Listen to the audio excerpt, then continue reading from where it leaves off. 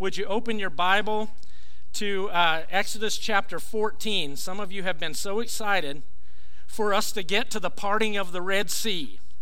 We're getting there today, God willing. We're going there, okay?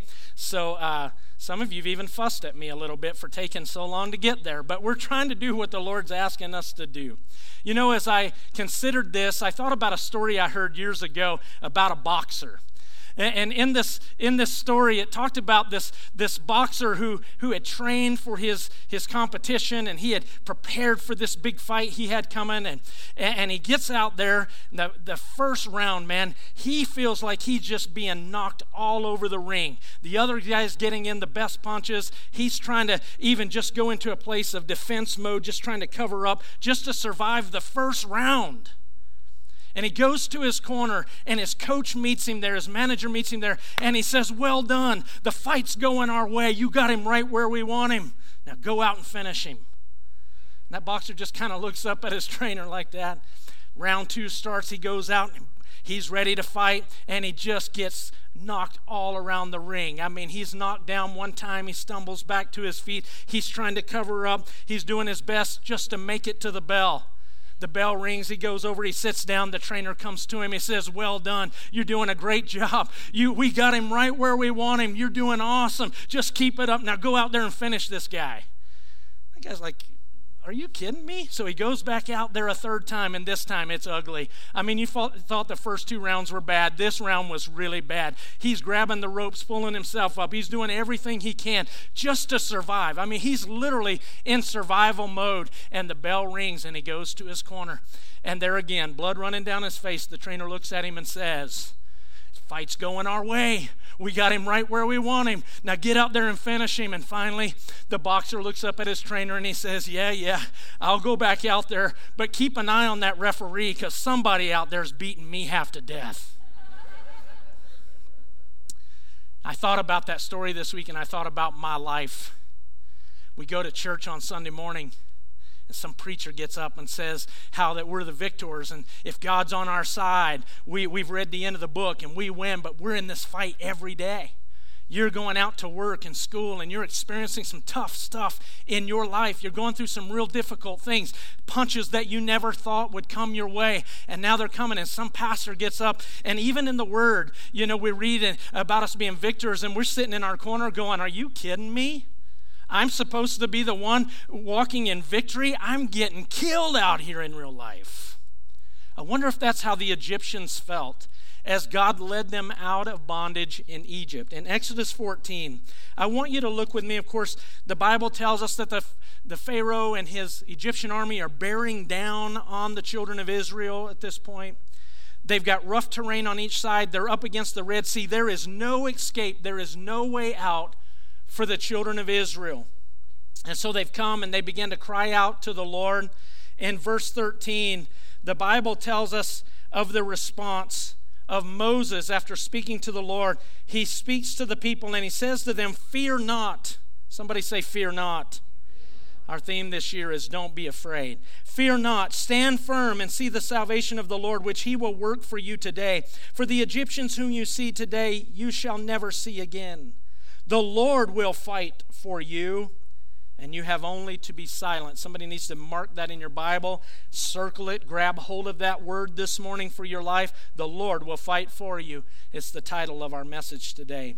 The Lord said to Moses, "Why do you cry to me? Tell the people of Israel to go forward. Do something. Don't just stand here." He's basically saying, don't even just stand here and pray. Get busy. Go do what you know you should do. And then he gives him instruction in verse 16. The Lord tells Moses, "Lift up your staff and stretch out your hand over the sea and divide it." That sounds easier said than done, right? "Divide it, that the people of Israel may go through the sea on dry ground, and I will harden the hearts of the Egyptians so that they shall go in after them, and I will get glory over Pharaoh." Remember, that's the purpose of all of this. The Lord is glorifying himself through all of this difficult circumstance. It's so that he would be glorified above anyone or anything. He says, "I will be glorified. I will get glory over Pharaoh and all of his hosts, his chariots, and his horsemen. And the Egyptians will know that I am the Lord when I have gotten glory over Pharaoh and his chariots and his horsemen. Then the angel of God, who was going before the host of Israel, we talked about that as a pillar of a cloud and a pillar of fire. The pillar of cloud moved from before them and stood behind them, protecting God's people, coming between the host of Egypt and the host of Israel. And there was the cloud and the darkness, and it lit up the night without one coming near the other all night. Then Moses stretched out his hand as God had instructed him over the sea, and the Lord drove the sea back by a strong east wind all night, and made the sea dry land, and the waters were divided. We spoke about that last week. And the people of Israel went into the midst of the sea on dry ground, the waters being a wall to them on their right and on their left. The Egyptians pursued and went in after them into the midst of the sea, all Pharaoh's horses and chariots, his horsemen. And in the morning watch, the Lord in the pillar of fire and of cloud looked down on the Egyptian forces, and threw the Egyptian forces into a panic, clogging their chariot wheels so that they drove heavily. And the Egyptians said, "Let us flee from before Israel, for the Lord fights for them against the Egyptians." The Lord fights for his people. The Egyptians are acknowledging that God is fighting for his children.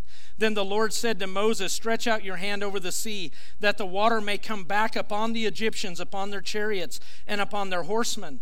So Moses stretched out his hand over the sea, and the sea returned to its normal course when the morning appeared.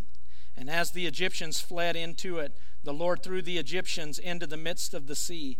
The waters returned and covered the chariots and the horsemen of all the hosts of Pharaoh that had followed them into the sea. Not one of them remained. But the people of Israel walked on dry ground through the sea, the waters being a wall to them on their right hand and on their left. And that, ladies and gentlemen, I'd like to present to you, was the very first aquarium in the world. Some of you will get that in about an hour. Thus the Lord saved Israel that day from the hand of the Egyptians, and Israel saw the Egyptians dead on the shore. Israel saw the great power that the Lord used against the Egyptians. So the people feared the Lord, and they believed in the Lord and in his servant Moses. Wow. God shows up and fights for his people. Does God do that? You better believe it. God did it then, and I believe God's still fighting for his people today.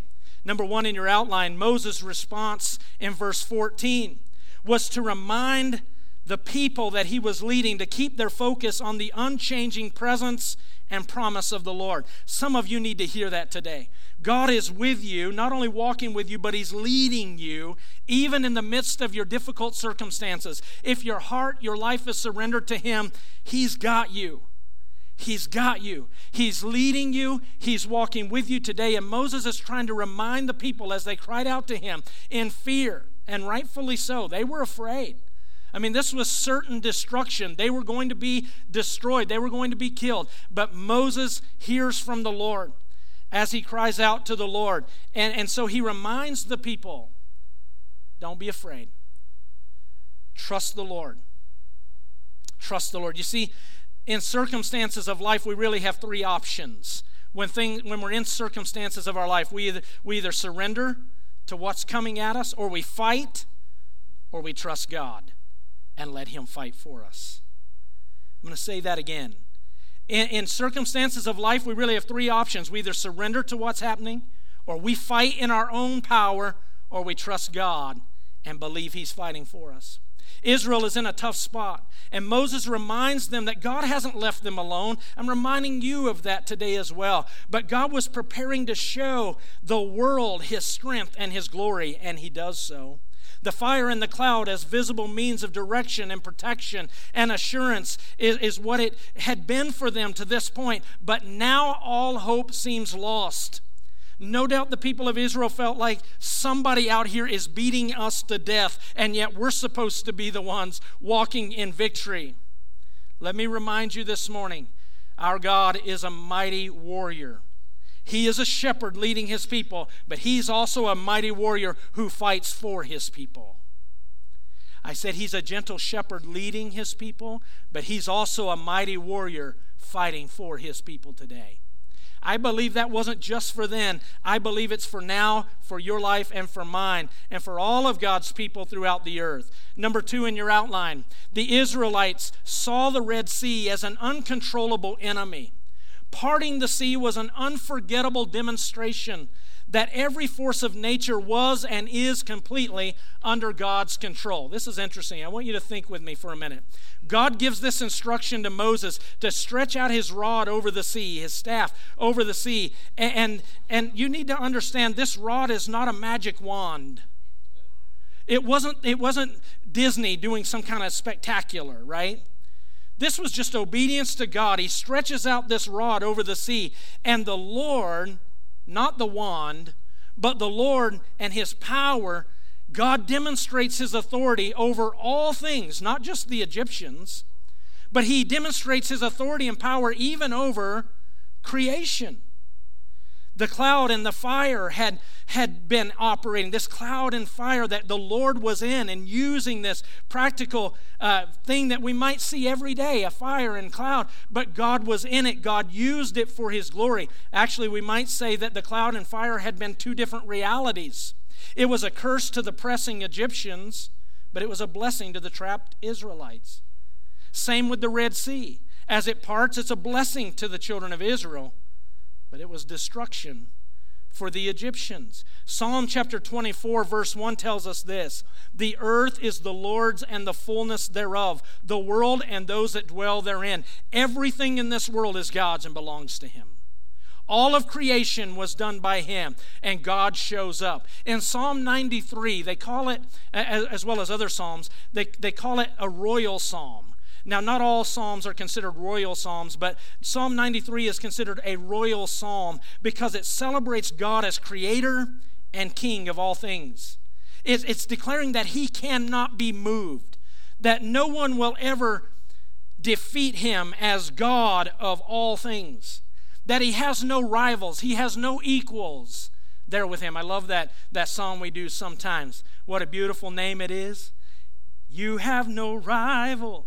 You have no equal, now and forever, God, you reign. I love that. It's declaring exactly what Psalm 93 and other psalms will declare. It's celebrating God as King and Creator of all things. It's a royal psalm.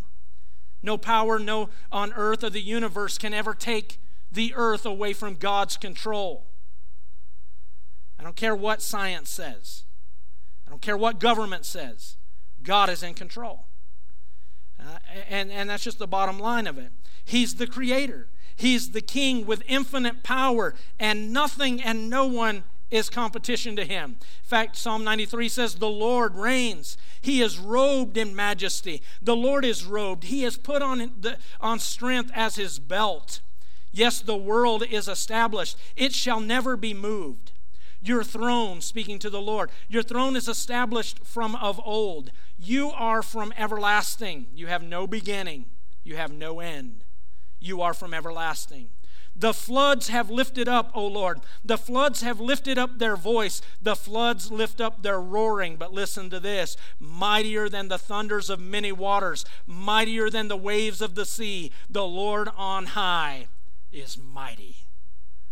Oh yes, for your life today, the Lord on high is mighty. Now, last week in our teaching, we spoke about this reality from the Gospels. You might remember from the Gospels that there was a storm on the water.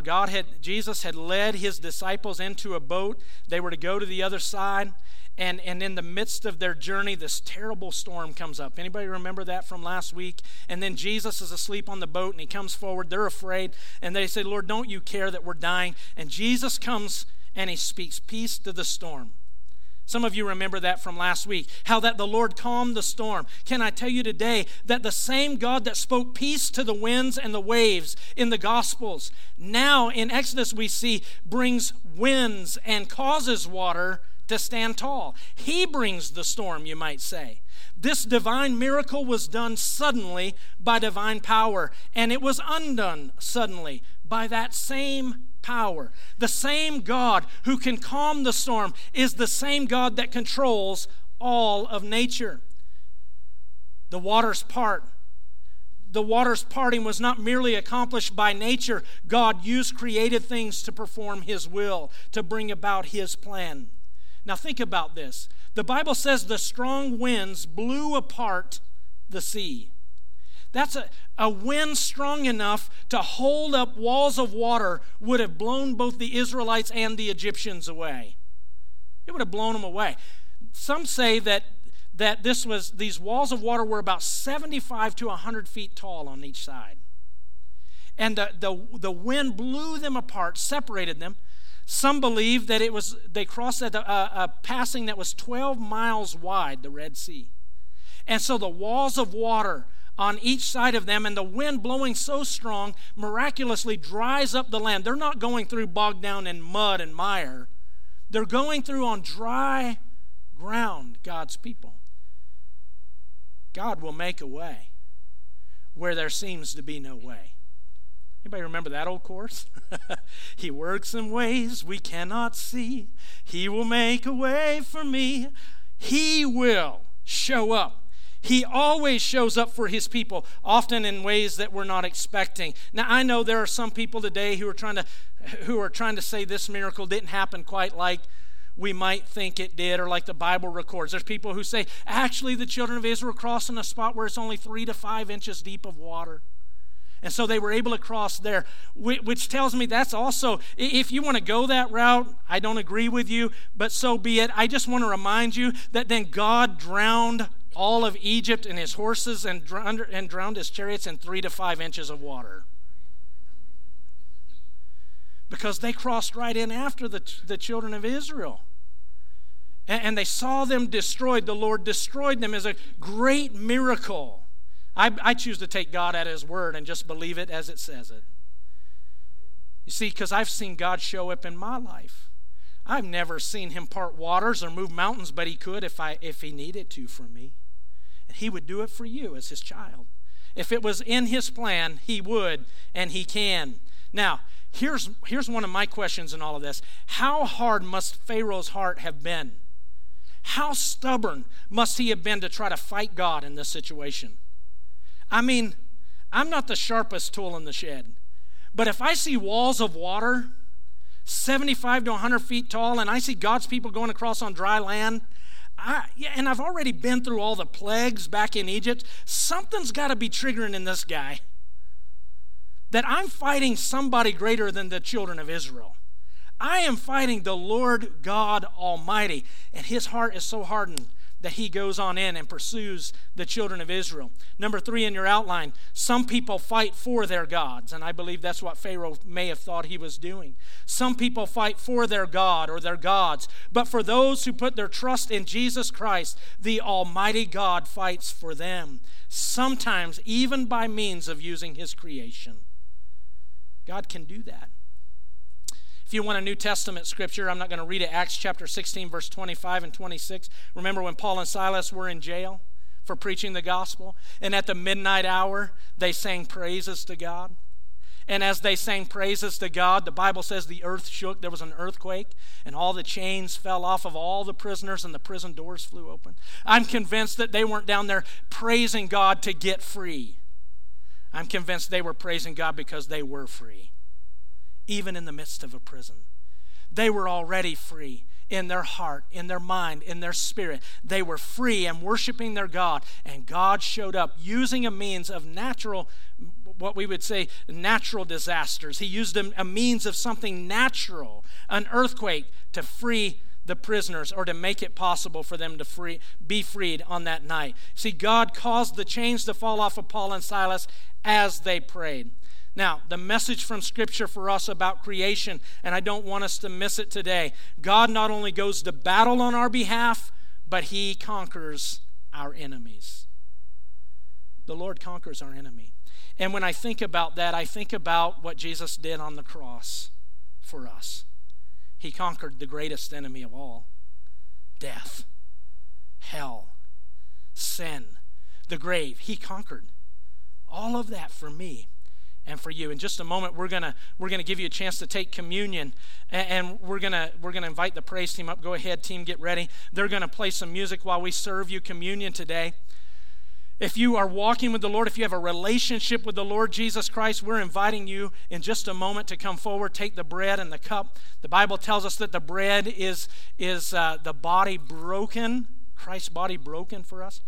The cup, the juice there is the blood of the new covenant he was making with his people, this covenant of grace. I'm reminded of this reality as we look at the children of Israel being led out of bondage in Egypt. It really is a beautiful picture, isn't it, of how the Lord Jesus came to set us free from our captivity.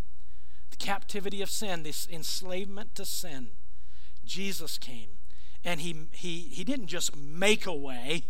John 14:6 tells us Jesus is the way.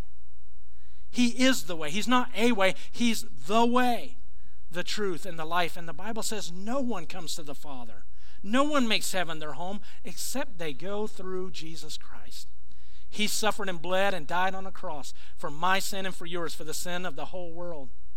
He shed his own blood for our salvation so that we could be free from the bondages of sin, so that we could have heaven as our home with him someday. Now, he died for that, but then 3 days later, he rose again, didn't he? He rose again victorious over hell, death, sin, and the grave. He didn't just die, he rose again. And so when we come to the table of the Lord, we come remembering his suffering and giving thanks. But we also come with celebration in our hearts because we know he's alive. And the scriptures tell us we do this until he comes, until he returns for us, his people. Point number 4 in your outline, I want to finish with this. The Egyptians confess the Lord fights for his people. The Lord fights for the Israelites. The Lord, friends, he's fighting for you. He loves you. He's fighting for you. Somebody said, well, Scott, is the Lord on your side? I said, I'm not concerned about the Lord being on my side. I want to be on his side. He fights for his people. Sometimes he performs miracles like parting the sea. Make note of this. Sometimes he'll do a miracle like parting the sea, but other times it's more subtle. It's a more subtle creating or changing of our circumstances. It's not always sudden and majestic. Sometimes it's a process. God may be working that creative miracle in your life today, in your situation. When in situations in your life and there seems there's no way out, difficult circumstances, sometimes we feel as though we're losing the battle. I believe the words of the Lord from Moses or through Moses to the people when he said, stand still, don't panic. Don't panic. God can and he will make a way for you, his people. And there was a convincing victory on this day. I believe God wants to show up in our lives, in my life, in your life, in such a way that those around us will have to look and say, surely God has done this thing. Surely God has fought this battle for you. There's a song out right now, pretty popular if you listen to Christian radio. This is how I fight my battle. Anybody heard that? It might look like I'm surrounded, but I'm surrounded by you. This is how I fight my battle. Think about that. Can I tell you, I've thought about that song before, and I thought it's one thing just to do an anthem. This is how I fight my battle. This is? No, I'll tell you how I fight my battles. I like this. Oh God, I need you. It feels like the world's closing in around me. The darkness is closing in around me. It seems hopeless. But I'm telling you, friends, when you cry out to God as the children of Israel did, the Lord shows up and he's fighting for his people. He's fighting for you today. You may not be chased by an army, but you may still feel trapped by circumstances in your life. You may feel like somebody's beating you to death, like the boxer. You come to church and we tell you you're walking in victory and God is our victor, and you may feel like that boxer that's losing the battle. But friends, instead of giving in to despair, stand still. see God show up in your life. When things aren't going your way, or God isn't moving as quickly as you think He should, or maybe He's not acting in the way that you wanted Him, what are we to do? I'm going to give you our last verse for this morning, Romans chapter 12 and verse 12. Rejoice in hope. Be patient in tribulation. I don't like either one of those words, patience or tribulation. Maybe you do and you're laughing at me. I don't know. Patient in tribulation. And be constant in prayer. This is how I fight my battle. From our knee.